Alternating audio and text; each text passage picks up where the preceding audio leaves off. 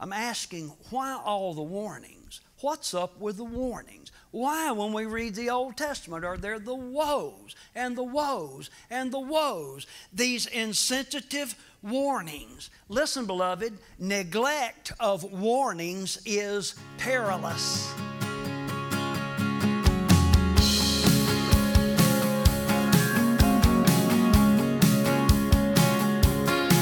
Lord God, you know all my ways. You know all about me, but still you came for me. Lord God, Well, you howdy know and welcome to all New my Life. I'm Terry Knight, the pastor here at New Life Community Church. I thank you so much for turning us on, tuning us in. I trust, as always, that the Lord's going to bless you up one side and down the others. We fellowship together here for the next several moments. We're going to attempt to wrap up a teaching that we began last week. It's titled The Man from Moresheth, and it deals with the issue of warnings. Why all the warnings in the Bible, as we stated at the very outset of the program? Why all of these woes? Warnings are important, in particular if they come forth from God Almighty, the sovereign God. Here's the issue. The warnings come forth. The question is, are you listening? Are you heeding those warnings? I want to suggest to you that which was spoken over ancient Samaria can certainly apply to us today in terms of the warnings. And we're going to see this as we get into this particular teaching. The man from Moresheth is found in Micah, and Micah provides the text portion for this particular teaching. But I'm going to go over into the New Testament and read for you from one of the additional passages that we're going to look at here in just a little while. It is found in Revelation. Go with me, if you have your Bibles, to Revelation chapter 21, beginning around verse 7. And the record puts it this way: He who overcomes will inherit all this, and I will be his God, and he will be my son. Look at verse 8. But, here's one of those buts in the Bible: the cowardly, the unbelieving, the vile, the murderers, the sexually immoral, those who practice magic arts, the idolaters, and all liars, their place will be in the fiery lake of burning sulfur. This is the second death.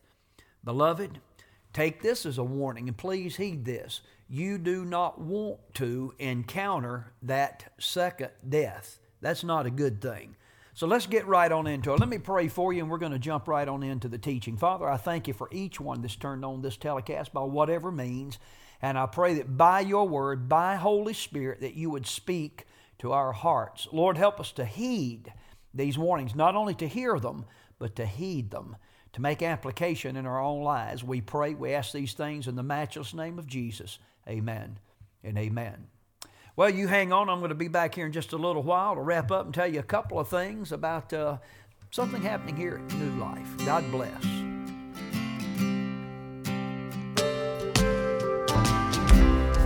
Understand this as we're headed there. God has purposed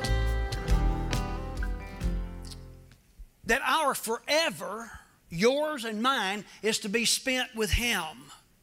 I believe that. If I didn't believe that, it'd be very difficult for me to be a preacher. But God has purposed for our forever to be with Him in heaven. But there's a but. There's a but. He has some qualifiers. Are you listening to me? Live streamers, if we're still there. I'm beginning to wonder after that visit. But there's some qualifiers. Let me show you. Go back to look at verse 1 of chapter 2.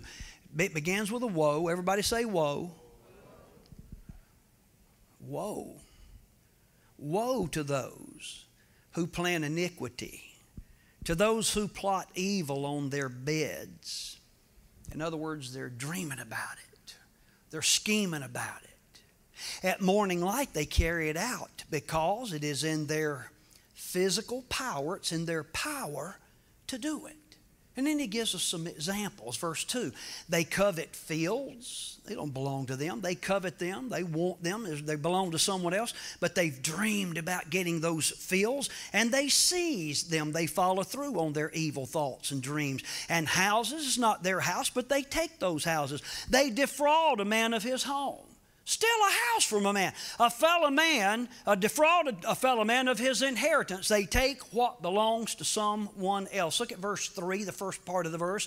Therefore, church, when we see therefore, what do we need to do? Look and see what it's there for. Therefore, the Lord says, I'm planning disaster against this people. The people that dream and scheme and follow through with these evil plans. I'm planning disaster against this people from which you cannot save yourselves. Pastor Terry, that's Old Testament. What about some New Testament? Go with me to Revelation chapter 21. Are y'all still with me? Verse 7, he who overcomes will inherit all this, and I will be his God, and he will be my son. But the cowardly, the unbelieving, the vile, the murderers, the sexually immoral, those who practice magic arts, the idolaters. What in the world is that? That's those whose priorities are jacked up, the idolaters, and all liars. Their place will be in the fiery lake of burning sulfur. This is the second death. I want you to know and understand the first death is a one and done physical deal. It's when you leave this present existence. There is a second death. The second death is not one and done. The second death is spiritual, and it is an eternal death. It's an eternity of dying.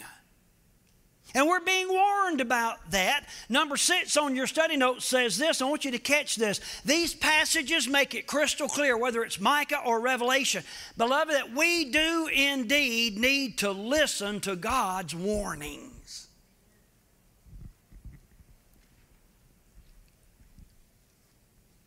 Sometime around 2001, February 2001,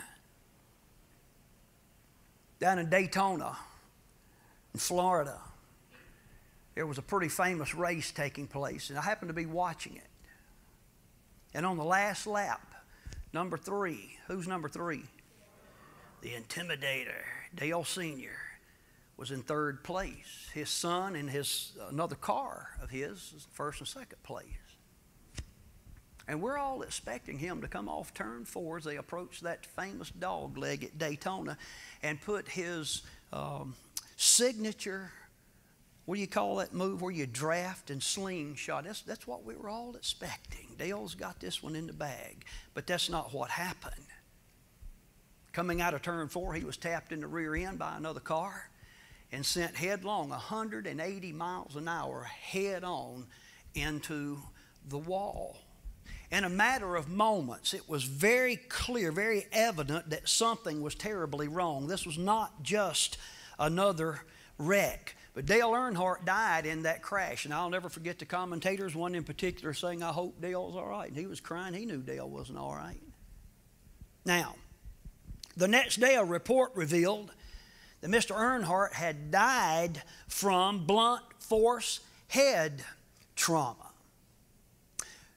Some have suggested, I don't know that anybody can know this for sure, but some have suggested that if Mr. Earnhardt had been wearing that which is now mandatory, it's called a Hans device, a head and neck shoulder device or something to that effect, keep your head from slamming all around. They said if he would have had that on, that he may have survived the crash. Suffice it to say, that device was available then. But Mr. Earnhardt and many of the other drivers there that day neglected to use that device. And that neglect probably cost him his life. I told you that to tell you this. I'm asking, why all the warnings? What's up with the warnings? Why, when we read the Old Testament, are there the woes and the woes and the woes? These insensitive warnings. Listen, beloved, neglect of warnings is perilous. God's warnings are offered to all, and yet many neglect to heed them.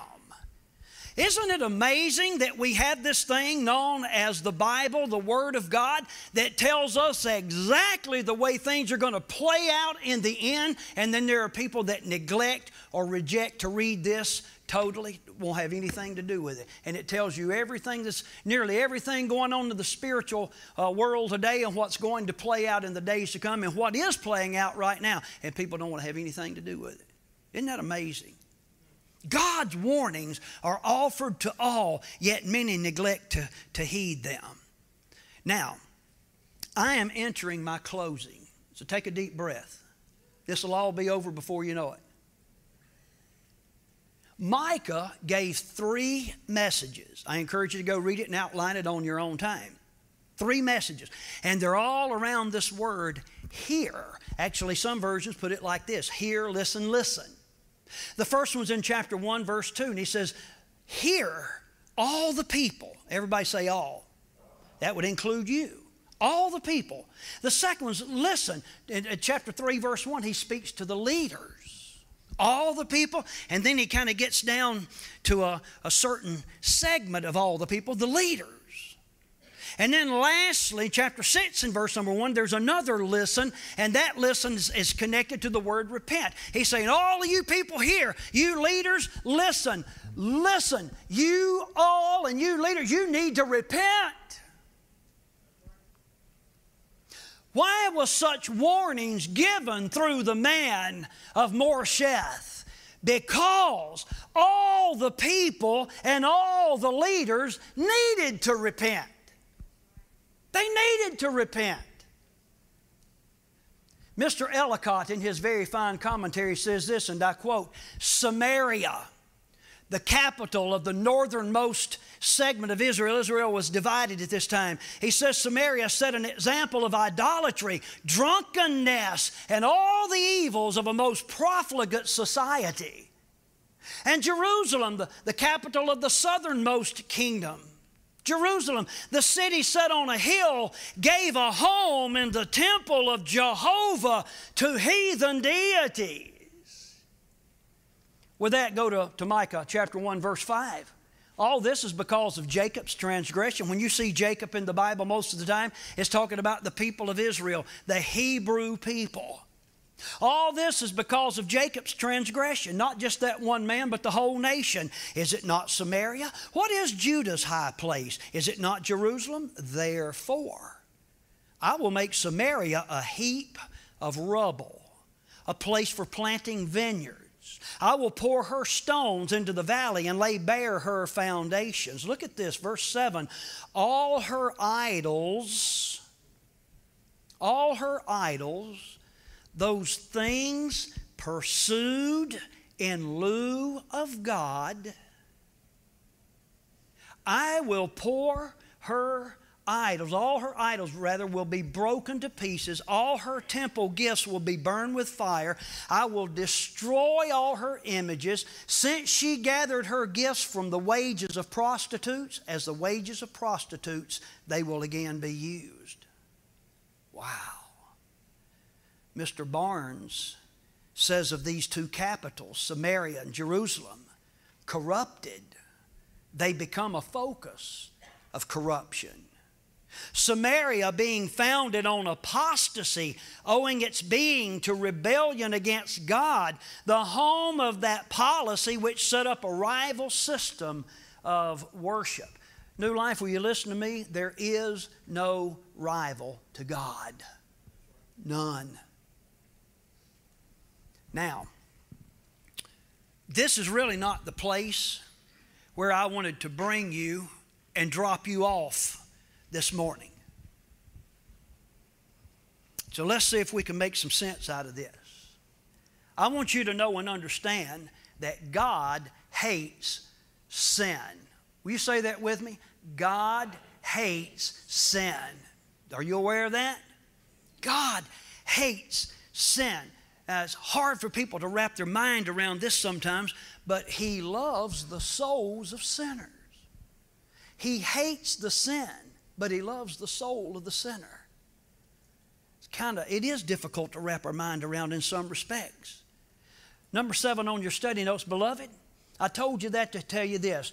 God's warnings are always toward the end of realizing repentance and restoration. Always. Warnings are given to us. And I want to encourage you, when you read through the Bible, when you come across a warning, whether it's a woe or a beware or whatever it is, I want to encourage you to continue to receive that as a pleading from God, because that's what it is. God is begging the receptive heart, the receptive open heart, to listen, to hear what He has to say. It's a gift from God, is it not? Another writer says it this way, quote, although the first 3 chapters of Micah are denunciatory, the last 4 chapters are consolatory.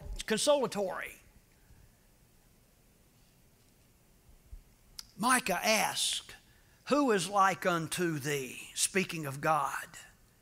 Who is like God in prophesying, in putting forth the word, in putting forth the warnings? And a little later, he makes it very clear, who is like God, not just in prophesying and putting forth those warnings, but in consoling and pardoning. Nobody's like our God. That's what He wants to do. Though our text opens with a woe, everybody say woe. That's not the final word. Listen to verse 7 of chapter 2. Latter part of the verse.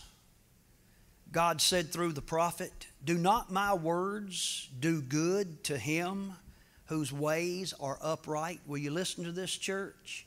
I told you God wants everybody to spend eternity with Him, but there are some clarifiers. Here it is. If you would do what is right, and this is right, the Word of God, the Bible, if you'll do what is right, you will find God's words comforting.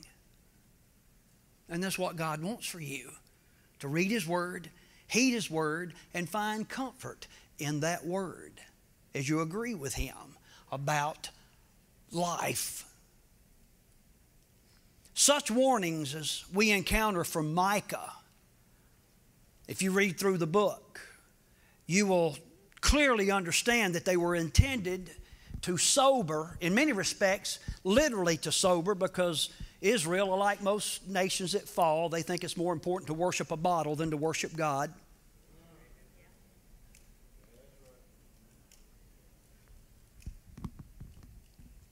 I don't see anything wrong with that, preacher. Well, I'm trying to help you. There's something wrong with it. Such warnings are intended to sober a drifting society to come back. A drifting society. Listen to verse 12 of chapter 2. I will surely gather all of you, O Jacob. He's speaking to the nation. I will surely bring together the remnant of Israel. I will bring them together like sheep in a pen, like a flock in its pasture. The place will throng with people. One who breaks open the way will go up before them. They will break through the gate and go out. Their king will pass through before them, the Lord at their head. What a beautiful picture, and that's what God wants. Fill in number 8 with me, and we're almost there. That which is spoken in Micah and other places over Samaria and over Jerusalem could certainly be spoken over modern-day America. Am I right? Are we drifting as a nation? Say yes. Is the way to hell a broad way, and are there a lot of people on it? Say yes. Is the way to heaven narrow and just a few finding it? I hope and pray to God that you're one of the few. I wish it was more, but we're warned about this.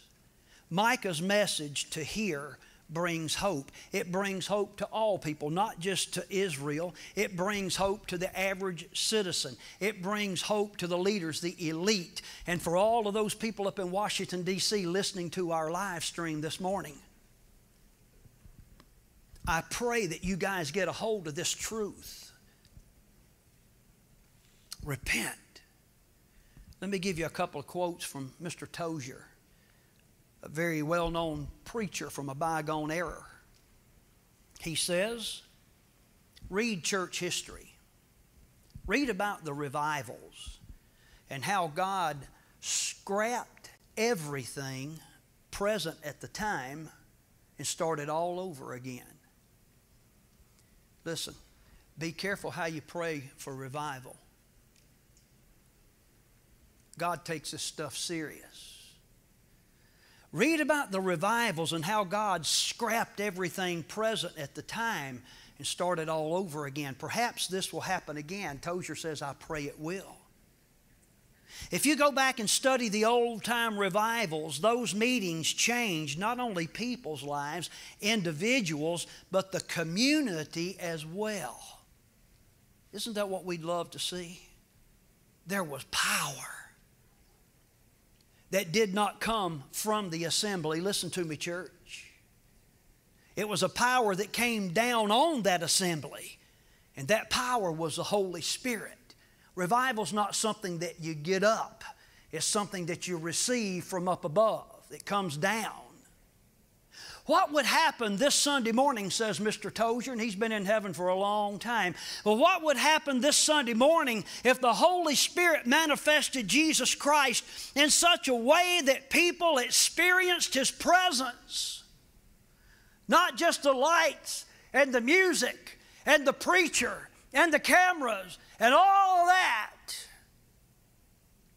but Jesus Christ in such a way that they experienced His presence. That's the kind of revival I believe we need today. And when I read that from Mr. Tozier, if you're interested in this sort of thing, the book Alive in the Spirit, I asked myself, how does that happen? He suggests, read about the revivals down through the years. Are you listening to me, New Life? Read about the revivals down through the years and realize that every revival resulted from renewed authority of the Holy Spirit in the local church. They got on their knees and refused to do anything until there was a move of the Holy Spirit. That's how. I wonder if we're willing to go there. Are you? Bow your heads with me if you would, please.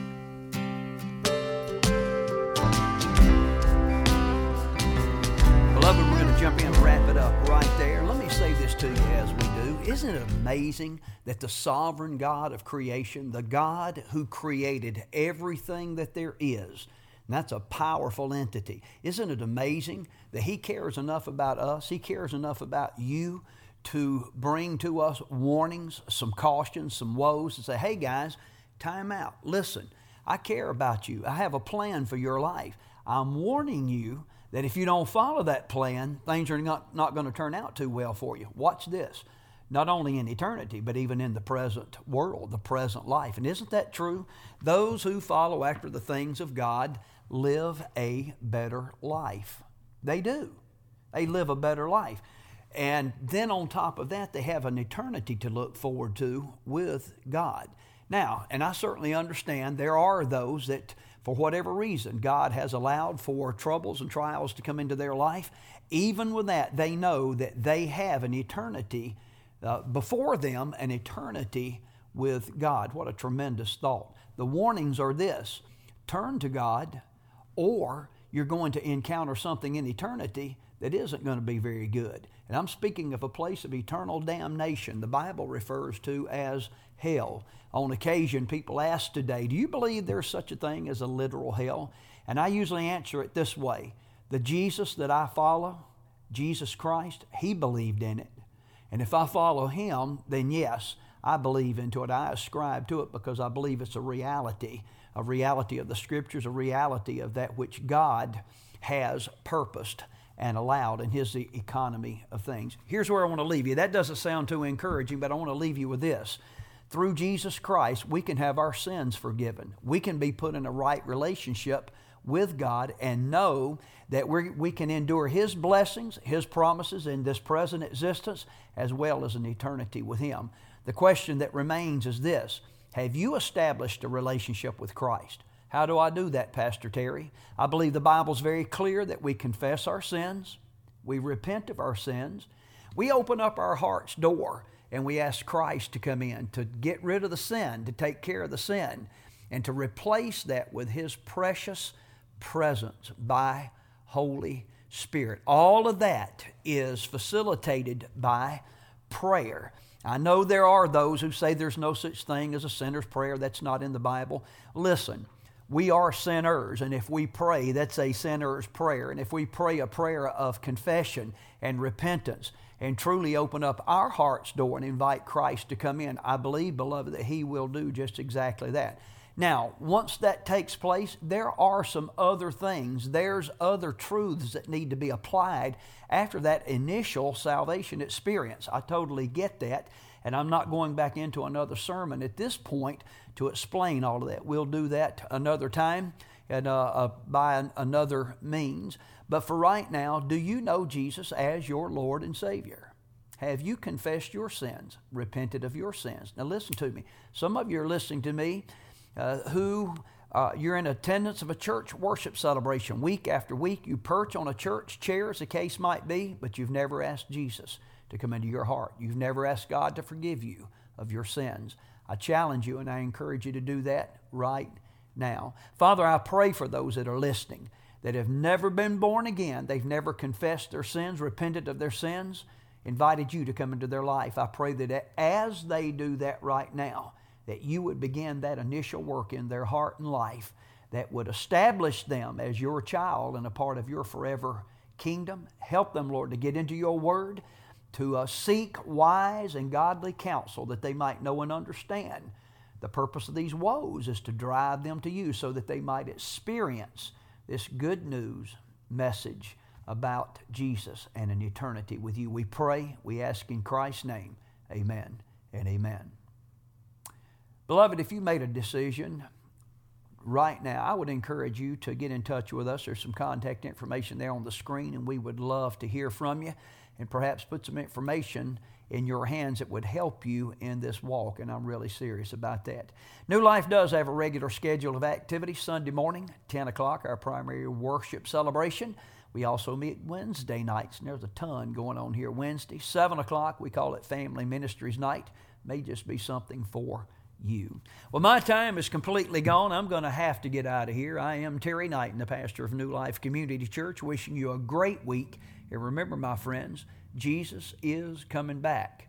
Is He coming back for you?